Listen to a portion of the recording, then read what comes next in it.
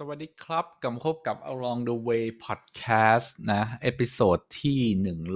121นะครับประจำวันอังคารที่8มิถุนายน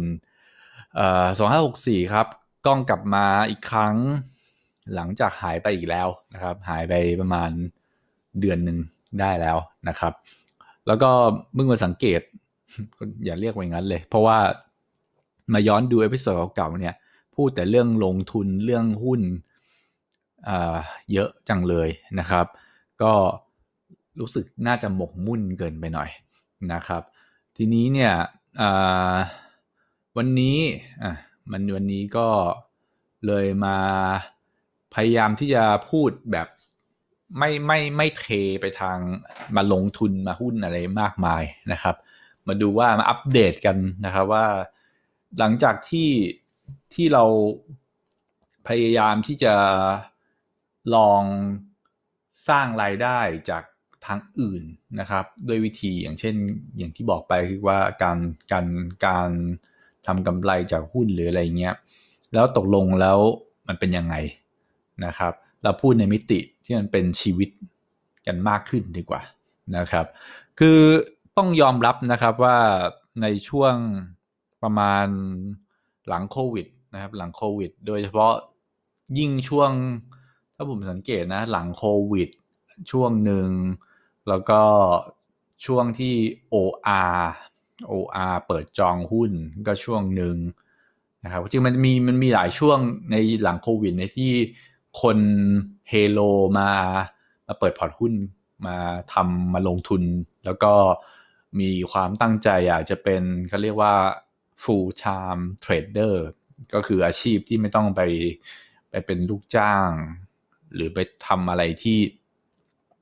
ตัวเองอาจจะไม่ได้ชอบทำเท่าไหร่แล้วก็มาทำอาชีพซื้อขายหุ้นเพื่อเอาผลต่างกำไรเนี่ยมาใช้จ่ายนะครับแต่ทีนี้เนี่ยผมต้องบอกอย่างนี้ว่าไอการทำแบบนี้เนี่ยผมก็เห็นคนประมาณหนึ่งนะแล้วก็จากประสบการณ์ที่ตัวเองก็ลองเทรดมาก็ประมาณหนึ่งแล้วนะครับคืออย่างแรกเลยก็คือความสนุกหรือความชอบในการเทรดหุ้นที่ว่าเนี่ยมันโอเคกับความสนุกในการทำงานปกติหรือเปล่านะครับเพราะปกติแล้วเนี่ยคนเราก็จะมีความสนุกนะครับกับงานกับสิ่งที่ตัวเองทำเนี่ยกันอยู่ในแต่ละคนมันไม่เหมือนกันนะครับ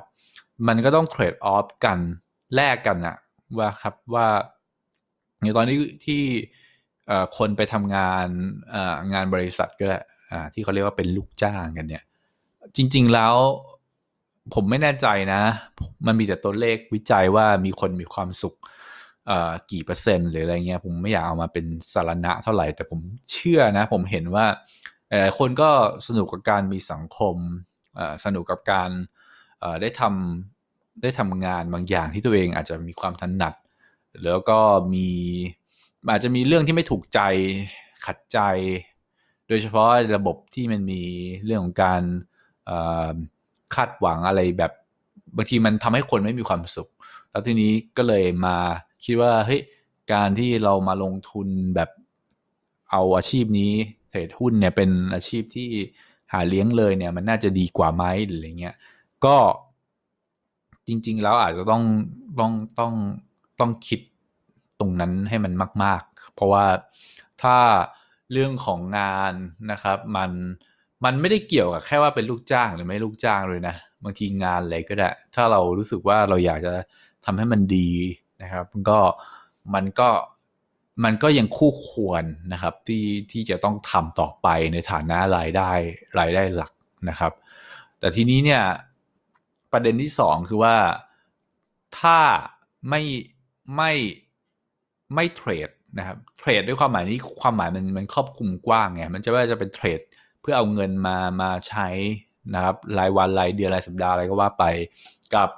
เทรดเพื่อซื้อและลงทุนนะครับตรงนี้เนี่ยยังไงซะก็ตามเนี่ยไม่ว่าคุณจะทำอาชีพอะไรนะครับหรือคุณจะ เป็นอาชีพที่เงินเยอะมากก็ตามทีเนี่ยเอ่อคุณก็ควรจะต้องลงทุนแหละนะครับเพราะว่าการลงทุนเนี่ยมันเป็นเรื่องที่เป็นการเปลี่ยนนะครับเปลี่ยนตัวเปลี่ยนการแลกเงินจากการเอาเวลาไปแลกเป็นการเอาเงินไปแลกกับเงินนะครับเพราะฉะนั้นเนี่ยยังไงซะไม่ว่าเราจะทำอะไรการลงทุนเป็นสิ่งจำเป็นนะครับแต่ก็ต้องลงทุนตามความถนัดของแต่ละคนผมไม่เชื่อหรอกว่าคนที่คนผมไม่เชื่อว่าคนทุกคนนะครับจะมานั่งทำความเข้าใจกลไกของการเรียกว่ากราฟเทคนิคมาเข้าใจบัญชีเรียกว่างบบริษัทนะครับกำไรขาดทุนดูเรื่องของรายละเอียดต่างๆรวมถึงการทำนายสิ่งที่จะเกิดขึ้นได้จากข้อมูลรอบตัวไม่ใช่ทุกคนที่จะเป็นแบบนั้นนะครับทีนี้เนี่ยถ้าคุณไม่ใช่เป็นแบบนั้นเนี่ยผมก็รู้สึกว่าก็อย่าไปฝืนก็ลงทุนในแบบที่เราไม่ต้องรู้เยอะซึ่งเขาก็เลยมีกองทุนมีอะไรให้ตั้งเยอะแยะอยู่แล้วนะครับเราก็ไปเลือกลงทุนตามความเหมาะสมนี่คือเป็นทางที่มักจะมีคนแนะนำกันอยู่แล้วแต่ว่าช่วงหลังเนี่ยที่การเทรดมันขึ้นมาเยอะมากๆเนี่ยพอดีมีสถิติอยู่ที่เขาพูดกันอยู่ตอนนี้คือว่าตอนนี้โวลุ่มการเทรดเนี่ยมันสูงกว่าสมัยอดีตก่อนโควิดเนี่ยเรียกว่าหลายเท่าเหมือนกันนะเยอะมากเลยมีเงินจากรายย่อยก็คือคนที่เป็นคนแบบทั่วๆเนี่ยนะครับไม่ใช่นักลงทุนสถาบันหรือต่างชาติหรืออะไรเนี่ยเข้ามาเยอะมากนะครับเยอะจนพลังการซื้อขายเนี่ยค่อนข้างเยอะส่วนใหญ่จะซื้อนะครับคือมันก็เลยทำให้คนที่เขาเทรดปกติเนี่ยก็มันใช้วิธีแบบเดิมก็อาจจะไม่ได้ผลเต็มที่หรือเปล่าอันนี้ผมยังเป็นตั้งคำถามนะเพราะมันอาจจะยังได้ผลก็ได้ก็จะมีสถาบันนะครับสถาบันที่ทำตัวเป็นผู้เชี่ยวชาญเรื่องของการเทรดไม่ใช่แค่หุ้นนะเทรดทุกอย่างที่ขวางหน้านะครับเทรดทีเฟกเทรดอะไรก็ว่าไปก็มีอยู่สถาบันหนึ่งก็ข้อจริงก็น่าจะรู้จักกันนะครับในวงการหุ้นก็ถือว่าเขาก็เผยเคล็ดลับเทคนิคอะไรต่างๆนานาออกมากันก็เยอะทำให้การมองเรื่องของเทคนิคในการซื้อเนี่ยคนในวงกว้างก็รู้มากขึ้นสังเกตได้จากยอดขายหนังสือของเขาคนไปลงคอร์สหรืออะไรเนี่ยเยอะมากนะครับก็เป็นการบ่งบอกว่าตอนนี้คนที่อยู่ในตลาดหุ้นเนี่ยก็ค่อนข้างจะน่าจะมีความรู้ในเรื่องของการเทรดตามเทคนิคนะดีขึ้นนะครับคืออาจจะคนที่จะรู้แบบจุดการทำกำไรแบบเป็นเรื่องเป็นราวเนี่ยอาจจะไม่ได้มีเยอะแต่อย่างน้อยเขาจะต้องรู้พื้นฐานเนี่ยอยู่เยอะมากนะครับไม่นับ YouTube ไม่นับอะไรก็ตามทีที่เป็นสื่อที่เขาสามารถเข้าถึงแล้วก็เข้ามาเรียนรู้ได้ง่ายนะครับรวมถึงเรื่องของคริปโตเคอเรนซีนะครับซึ่งมาแรงมากและเข้าใจว่ามีคนจำนวนไม่น้อยนะครับก็เข้าไปโดยเฉพาะคนวัยอายุยังไม่เยอะก็ไปเข้าไปเทรดกันเยอะประเด็นคือว่าคริปโตเคอเรนซีมันไม่ได้อยู่บนพื้นฐานอะไรเลยทีนี้เนี่ยการที่มันเทรดเข้าไปในจุดที่เรียกว่าราคามันสูงไปโดยมันไม่มีเขาเรียกว่าสิ่งที่เขาเรียกว่าแนวต้านนะตอนช่วงแรกๆที่มันไม่ใช่ช่วงแรกๆช่วงประมาณสักต้นปีนี้ใช่ไหมที่มันวิ่งไปเรื่อยๆก่อนที่มันจะทุบลงมาแรงๆจนกลายไอ้จุดสูงสุดก็เลยกลายเป็นแนวต้านเดิมเนี่ยตอนนั้นมันก็คือทุกคนก็มาด้วยความหิวกระหายเงินกันแล้วก็รู้สึกว่ายิ่งลงก็ยิ่งได้เงินไปดีอย่างเลยอะไรอย่างเงี้ยการหาเงินมันง่ายเยี่ยงนี้เองอะไรเงี้ยนะครับจริงๆแล้วมันมีช่วงเวลาสุขสันต์อย่างนั้นอยู่ผมไม่คิดว่ามันจะนานนักนะยังไงก็ตามทีเนี่ยถ้าเราประมาทเลินเล่อนะครับเราก็จะถูก ตลาดนั้นนะครับหรือผู้ที่เป็นผู้สร้างตลาดเนี่ยเอาคืนทั้งหมดนะครับแถมทบดอกให้ด้วยนะครับก็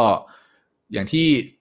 หลายๆท่านเขาบอกไปนะบอกว่าให้ลงทุนตามความรู้ตัวเองที่มีใช่ไหมครับรู้น้อยก็ลงน้อยหรือถ้ารู้น้อยแต่อยากลงเยอะก็ไปฝากอยู่ในมือคนที่เขาทำเป็นอย่างเช่นลงทุนในกองทุนอะไรอย่างเงี้ยก็ทำไปแต่ลงทุนในกองทุนก็ต้องรู้จังหวะจะเข้าซื้อหรืออะไรด้วยนะครับถ้าไม่รู้เลยแบงค์สุดๆนะครับก็ตัดเงินไปทุกเดือนนะครับไอ้ช่วงที่หุ้นจุดมันน่าไอ้ช่วงราคามันน่าซื้อกับช่วงที่ราคาไม่น่าซื้อมันคงถั่วๆกันได้กลางๆนะครับนี่เป็นวิธีแท็กติกที่สำหรับคนไม่รู้อะไรเลยแต่อย่างน้อยต้องทำนะครับเพราะว่ามันเป็นไปไม่ได้หรอกนะครับอย่างเช่นคนเงินเดือนเนี่ยเงินเดือนสักเท่าไหร่เงินเดือนตลาดทั่วไปคนทำงานทั่วไปสัก4-5 หมื่นอย่างเงี้ยคนทั่วไปก็ที่ทำงานกันก็มีเงินเก็บถามบอกว่าเฮ้ยมันจะไปพอจ่ายสมมุติต้องซื้อสังหาริมทรัพย์ซื้อบ้านแล้วก็ต้องใช้จ่ายนู่นนั่นนี่ถามบอกว่าพอใช้ไปเนี่ยมันก็อาจจะหมดเงินที่เก็บอาจจะไม่เหลือมากนักแล้วทีนี้มันถ้าเราไม่สามารถทำงานได้หมายความว่าเราอาจจะไม่ได้ทำงานแล้วหรือเราอาจจะแก่หรืออะไรอย่างเงี้ยถามบอกว่าแล้วมันจะอยู่ยังไงซึ่งมันก็เป็นไปไม่ได้อยู่แล้วที่เราจะหวังพึ่งแต่เงินเดือนอย่างเดียวนะครับมันไม่ได้แปลว่าคนที่เงินเดือนแบบคนที่เขาได้กันปกติเนี่ยมันจะรวยไม่ได้แต่ว่ามันต้องรู้จักเอามาเปลี่ยนให้มันขยายผลให้ได้ซึ่งเรื่องนี้เนี่ยมันดีตรงที่ว่าตอนนี้มันมีคนที่บอกเรื่องเนี้ยเยอะมากนะครับซึ่งอย่างน้อยที่สุดเนี่ยสมมุติไปเปิดบัญชีไปลงกองทุนอะไรก็แล้วแต่เนี่ยให้มันได้เงินจากจะได้หรือเปล่าไม่รู้นะอย่างน้อยลดหย่อนภาษีได้อะไรเงี้ยก็อย่างดีแต่มันก็คงโตไปตามสภาพได้บ้างไม่มากก็น้อยนะครับแต่ขณะเดียวกันก็จะมีคนอีกจำนวนหนึ่งที่ต้องการที่จะทำเงินแบบมโหฬารซึ่งถามว่ามันทำได้แหละเทรดเก่งๆซื้อขายเก่งๆทำเงินได้ครับคือที่เขาบอกว่าปีหนึ่งได้100%ใช่ไหมสมมติเงินต้น500,000ปีหนึ่ง1,000,000อีกปีหนึ่ง2,000,000อีกปีหนึ่ง4,000,000คือถ้าเทรดเก่งนะหมายถึงว่าความรู้ความหมายนี้คือก็เหมือนกับคือมันไม่ใช่การซื้อหวยแล้ววัดดวงไงมันมีมันมีมันมีลักษณะที่บอกว่าตรงเนี้ยโอกาสได้มากกว่าโอกาสโดนนะครับแต่ขณะเดียวกันคนที่ไม่มีความรู้ก็คือซื้อโดยที่ไม่รู้ว่าโอกาสได้กับโอกาสโดนมันจะมากหรือน้อยกว่าเขาอาจจะคิดว่าโอกาสได้มากกว่าแต่ความจริงนั้นความจริงโอกาสได้จะน้อยกว่ามันก็เหมือนซื้อเขาเรียกว่าดีกว่าซื้อลอตเตอรี่หน่อยคือเหมือนกับไปเล่นการพนันว่าเอ้ยแทงตัวเนี้ยขึ้นหรือไม่ขึ้นถ้าไม่ขึ้นก็ขาดทุนขึ้นก็ได้เงินนะครับแล้วพอกับดักติดกับดักคือเกิดบังเอิญว่าได้บ่อยๆก็เลยลงเยอะขึ้นปรากฏว่าคราวนี้ไม่ใช่ละมันไม่ขึ้นมันลงแล้วขาดทุนเยอะนะครับยิ่งไปเล่นในการลงทุนที่มีความเสี่ยงสูงๆนะครับมีการเหวี่ยงแรงๆเนี่ยก็อันตรายก็คืออาจจะเงินที่เก็บจากการทำงานเนี่ยก็อาจจะหายวูบไปเลยนะครับซึ่งก็ต้องไปนั่งทำงานใหม่มันคือความสัมพันธ์ของเรากับเงินมันคือเราเอาเวลาไปแลกเงินใช่ไหมครับทีนี้ถ้าเรารู้จักเอาเงินไปแลกเงิน เราก็จะได้เวลากลับคืนมาแล้วเวลานี้เราจะมาทำอะไรมันก็แล้วแต่เรานะครับประเด็นคือทั้งหลายทั้งปวงที่เราใช้เงินเนี่ยเราใช้เงินไปซื้อบางสิ่งบางอย่างเพราะว่าเราไม่มีเวลาทำสิ่งนั้นนะครับเช่นเรามานั่งประกอบตู้ใช้เองเงี้ยคือถ้าไปฝึกมาเสียเวลาไปดูว่ามันทำยังไงวะแล้วก็ต้องมานั่งประกอบเองแล้วก็เอาเงินไปแลก เอาเวลาคนอื่นเอาเงินไปแลกเวลาคนอื่นใช่ไหมเราก็เลยมีเวลาไปทำสิ่งที่เราอยากทำนี่คือความสัมพันธ์ของเงินกับเวลาเพราะฉะนั้นเนี่ยจริงๆแล้วการลงทุนคือการทำยังไงก็ได้ให้เราได้เวลาชีวิตคืนมามากที่สุดพอเราได้เวลาชีวิตคืนมามากที่สุดเราก็เลยจะสามารถที่จะเอาเวลามาทำสิ่งที่เราอยากทำในชีวิตนี้ได้มากขึ้นถูกไหมครับนั่นคือความสัมพันธ์ของการลงทุนถูกไหมเพราะฉะนั้นเนี่ยไม่ว่าคุณจะทำอาชีพอะไรอยู่ก็ตามทีนะครับยังไงก็ควรจะต้องเข้าใจเรื่องนี้นะครับแต่ส่วนจะลงทุนในรูปแบบไหนให้เป็นไปตามความสามารถของตัวเองนะครับอย่างที่ผมบอกไปนะครับทุกคนลงทุนได้ไม่รู้เรื่องก็ลงทุนได้แต่ขอให้ลงทุนเถิดนะครับเพราะไม่งั้นเนี่ยเราต้องเอาเวลาเราไปแลกเงินต่อไปเรื่อยๆแล้วเวลาชีวิตเราก็คิดถึงสภาพคนทำงานนะครับสมมุติ9 โมงถึง5 โมงเย็นงานคนปกตินะไม่นับเวลาเดินทางนะนับเวลาเดินทางด้วย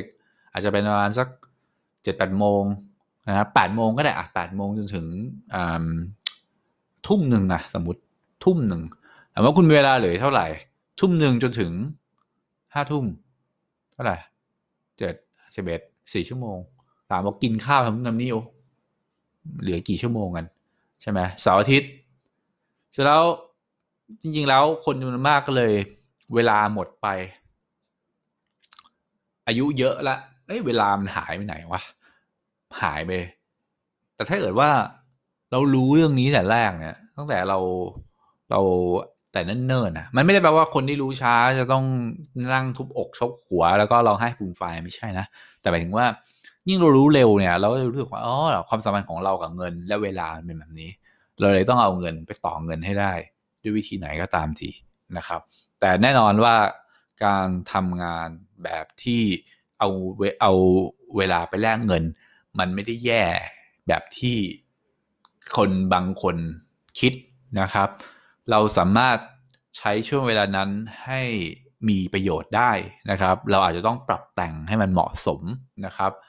ก็คือสมมุติเรื่องงานที่จะต้องทำที่เราเวลาไปแลกเนี่ยเราสนุกกับมันแบบไหนได้บ้างใช่ไหมถ้ามันหาความสนุกในมุมมิติไหนไม่ได้อะไรเลยเนี่ยก็ค่อยๆยื่นเรซูเม่นะครับน่าจะเป็นทางออกที่ดีที่สุดแต่ถ้าเกิดปกติแล้วเนี่ยนะครับมันน่าจะสามารถที่จะบิดหรือปรับมันได้นะครับถ้าเป็นองค์กรเล็กก็ลองคุยกับเจ้าของใช่ไหมองค์กรใหญ่ก็น่าจะมีฟังก์ชันหลากหลายให้เราสามารถที่จะลองไปสำรวจดูได้ถ้าไม่ใช่ก็แค่ย้ายนะครับอย่างน้อยถ้าเรายังต้องเอาเวลาไปแลกเงินอยู่ขอให้เวลานั้นเนี่ยเป็นเวลาที่มีคุณค่าให้ดีที่สุดดีกว่านะครับดีกว่าที่จะเอาเวลาไปแลกเงินแล้วได้สุขภาพแย่ๆได้ความเครียดที่สะเรื้อรังได้อะไรก็ไม่รู้มานะครับแต่ไม่ใช่บอกว่าเฮ้ยมันไม่ดีมันเดินไปลาออกไม่ใช่นะเพราะว่างั้นจะยิ่งเครียดเพราะจะไม่มีจะกินนะครับยิ่งเดี๋ยวนี้ก็เรียกว่ามันอยู่ยากนะฮะก็เรียกว่าคนอยู่เป็นแล้วมันก็อยู่ง่ายนะมันก็จะคนที่อย่างที่เขาบอกไงคนรวยจะยิ่งรวยคนจนจะยิ่งจนนะครับถ้าคนรู้วิธีหาเงินแล้วเนี่ยเราก็จะรู้วิธีหาเงินไปเรื่อยแล้วบางคนมันสนุกกับการหาเงินไงมันก็ใช้เวลาสนุกกับการหาเงินจนเข้าขายอะไรหมกมุ่นเลยก็ได้นะครับทีนี้เนี่ยสุดท้ายแค่นี้เองนะครับความสัมพันธ์งานนะครับเงินแล้วก็เวลาจริงๆแล้วอย่างที่เป็นมาทุกครั้งลองดูไอ้พอดแคสต์เนี่ยตั้งแต่ผ่านสักประมาณ20-30 อีพิโซดแรกเนี่ยหลังจากนั้นนี่คือโซโล่สดๆนะครับนึกอะไรออกก็พูดนะครับอย่างวันนี้เนี่ยไม่ได้ตั้งท็อปิกเลยซ้ำไปรู้แต่ว่าต้องมาพูดบางอย่างไม่ได้พูดนานแล้วนะครับทีนี้ผมเนี่ยไปพูดเรื่องหุ้นหรืออะไรเงี้ยเยอะมากในช่วงประมาณ 4-5 เอพิโซดหลังเนี่ยผมก็เลยรู้สึกว่าเฮ้ยผมว่ามันต้องบาลานซ์กับว่าเราทำไอ้พวกนี้ไปถ้ามันตกลงมันชีวิตเรามันดีขึ้นยังไงวะนะครับไม่ใช่แค่มันไม่ใช่ว่าเงินเยอะแค่ไหนวะใช่ไหมครับเพราะว่าเราต้องเข้าใจว่าอะไรคือสิ่งสำคัญกว่าใช่ไหมครับว่าเราเอาเงิน ย้ำอีกทีนะที่เราเอาเงินมาเนี่ยเรามาแลกเวลาแล้วเวลามันจะทำให้เราเอาไปทำอะไรที่เรามีความสุขใช่ไหมครับถ้าเกิดว่าเราเราไม่เราไม่เรียงลำดับแบบนี้เดี๋ยวมันจะมิสลีดมันจะผิดประเด็นนะครับไม่ใช่การเป็นว่าหาเงินเพื่อคุณจะรวยนะครับแล้วก็เหมือนคนเป็นปัญหาที่อยู่โคงกระพันถึงทุกวันนี้นะครับเพราะเราไม่ได้เข้าใจว่าจริงๆแล้วเราต้องการสิ่งที่เราต้องการคือความสุขจากการมีเวลาไปทำสิ่งที่เราชอบใช่ไหมสิ่งที่เราคิดว่ามันคู่ควรที่จะต้องทำใช่ไหมมัวแต่ไปโฟกัสผิดประเด็นมันก็ไม่มีประโยชน์นะครับอันนี้เป็นเรื่องเวลามันเป็นเรื่องเวลาทั้งสิ้นแหละคนเรามันคือเรื่องเวลาวันนี้น่าจะประมาณนี้นะครับพูดไปพูดมานี่มันก็21นาทีนะจริงๆแล้วพอดแคสต์ผมเนี่ยเคยอัดเป็นชั่วโมงเคยอัดพูดเป็นชั่วโมงตลกดีก็พูดเป็นชั่วโมงแต่ทีนี้ตั้งแต่ผมมาใช้ตัวชื่อว่าAnchor เนี่ย Anchor แบบระบบเป็นเว็บเนี่ยนะครับคือทั้งหลายทั้งปวงมันเกิดจากการที่ผมเนี่ยเคยใช้โปรแกรมหนึ่งที่มัน install ได้ในเครื่องไงชื่ออะไรวะจำไม่ได้ละอะไรสักอย่างหนึ่งจำไม่ได้ใช้นานนะครับเป็นโปรแกรมดังเป็น Open Source ใช้ฟรีทีนี้เนี่ยตอนที่มัน Mac มันเปลี่ยน OS เปลี่ยนเป็นไอตัว OS ก่อนอันล่าสุดเนี่ยมันดันติดตั้งใช้ไม่ได้ไงผมก็เลยมาใช้ Anchor ที่มีอยู่ในเว็บมันก็เลยจำกัดเวลาผม30นาทีมันเลยกลายเป็นว่าเฮ้ยทุกเอพิโซดเนี่ยผมจะจำกัดเวลาตัวเองอยู่ไม่เกิน30นาทีนะครับมันก็เลยกลายเป็นที่มาว่าทำไมผมพูดเร็วแล้วก็จบไปนะครับก็ประมาณนี้แหละนะครับแต่ย้ำอีกทีนึงสำหรับคุณที่จะสนใจลงทุนหรืออะไรแบบหมายถึงว่าคิดว่าเป็นเนี่ยทางของฉันหรืออะไรอย่างเงี้ยนะก็ถ้าเกิดไม่อยากไปเสียตังค์เรียนอะไรให้มันเปลืองตังค์มากผมว่าหนังสือหรืออะไรมันเยอะแยะนะ YouTube ก็ดูอย่างที่แบบเขาเรียกว่าไงนะดูว่าอันไหนมันเข้าท่าเข้าทางคือเราคงมีจริตแหละแต่มันบางทีมันก็น่ากลัวนิดนึงที่ว่าบางทีคนที่มาพูดใน YouTube ไม่รู้แม่งรู้จริงรู้ไม่จริงอันนี้น่ากลัวดังนั้นผมแนะนำว่าช่วยช็อตคัทนะคือมันมีหนังสือดีๆอยู่เขียนโดยพวกนักลงทุนชื่อดังหลายแหละผมไม่ต้องมานั่งเล่าชื่อเพราะว่านี่ไม่ใช่รายการหุ้น ลองไปหาดูนะครับผมไม่ชี้ช่องด้วยเพราะว่าเดี๋ยวเขาจะหาว่าผมเนี่ยไปชี้บอกว่าไอ้สำนักนี้มันดีสำนักนั้นมันไม่อะไรอย่างเงี้ยไม่เอาลองไปหาหนังสือจากคนที่เป็นคนที่เก่งๆระดับโลกอะไรเขาเขียนนี่แปลกันเยอะหนังสือการลงทุนเข้าหนังร้านหนังสือแม่งเจอจนบางทีผมก็เบื่อเหมือนกันนะแต่ว่าถ้าเราจะทำอะไรให้มันดีมันก็ต้องทำแบบนี้นะมันต้องเรียนรู้นะครับเสร็จแล้วก็จากนั้นอ่ะก็จะไปค่อยไปหาอะไรที่มันเข้ากับจริตที่เรารู้แล้วก็ไปลองจริงไปลองของจริงนะครับบอกไว้อย่างหนึ่งมันเครียดจริงมันเครียดนะคือตอนเขียวๆมันก็ดูแฮปปี้หรอกมันแดงแล้วแดงค้างนานๆเนี่ยมันไม่สนุกนะต้องมีความรู้ก่อนสำคัญมากอันนี้ย้ำอีกครั้งหนึ่งแล้วกันนะครับไม่งั้นคุณจะเอาเขาเรียกอะไรนะคุณจะเอาเงินที่ได้จากเอาเวลาคุณไปแลกไปทิ้งให้คนที่รู้มากกว่าคุณซึ่งไม่ควรเป็นแบบนั้นนะครับเราไม่ควรเป็นเหยื่อของไอ้พวกนั้นนะครับผมโอเคงั้นเดี๋ยวตอนหน้านะครับเดี๋ยวผมมาพูดเรื่องอะไรดีช่วงนี้ไม่เกี่ยวกับเรื่องเงินทองก็เรื่องบ้านนะครับวนไปนะครับเอาเป็นว่าถ้าไม่มีหลังไมค์มาบอกผมบอกว่าเฮ้ยคุณก้องกรุณาเปลี่ยนหัวข้อนะผมอยากฟังเรื่องอื่นหรืออะไรเงี้ยผมก็จะพูดวนๆประมาณนึงแต่มันจะมีอินไซต์มากขึ้นแล้วกันตามประสบการณ์ที่มันเพิ่มขึ้นนะครับโอเคก็เดี๋ยวพบกันในเอพิโซดถัดไปนะครับสำหรับเอพิโซดนี้สวัสดีครับ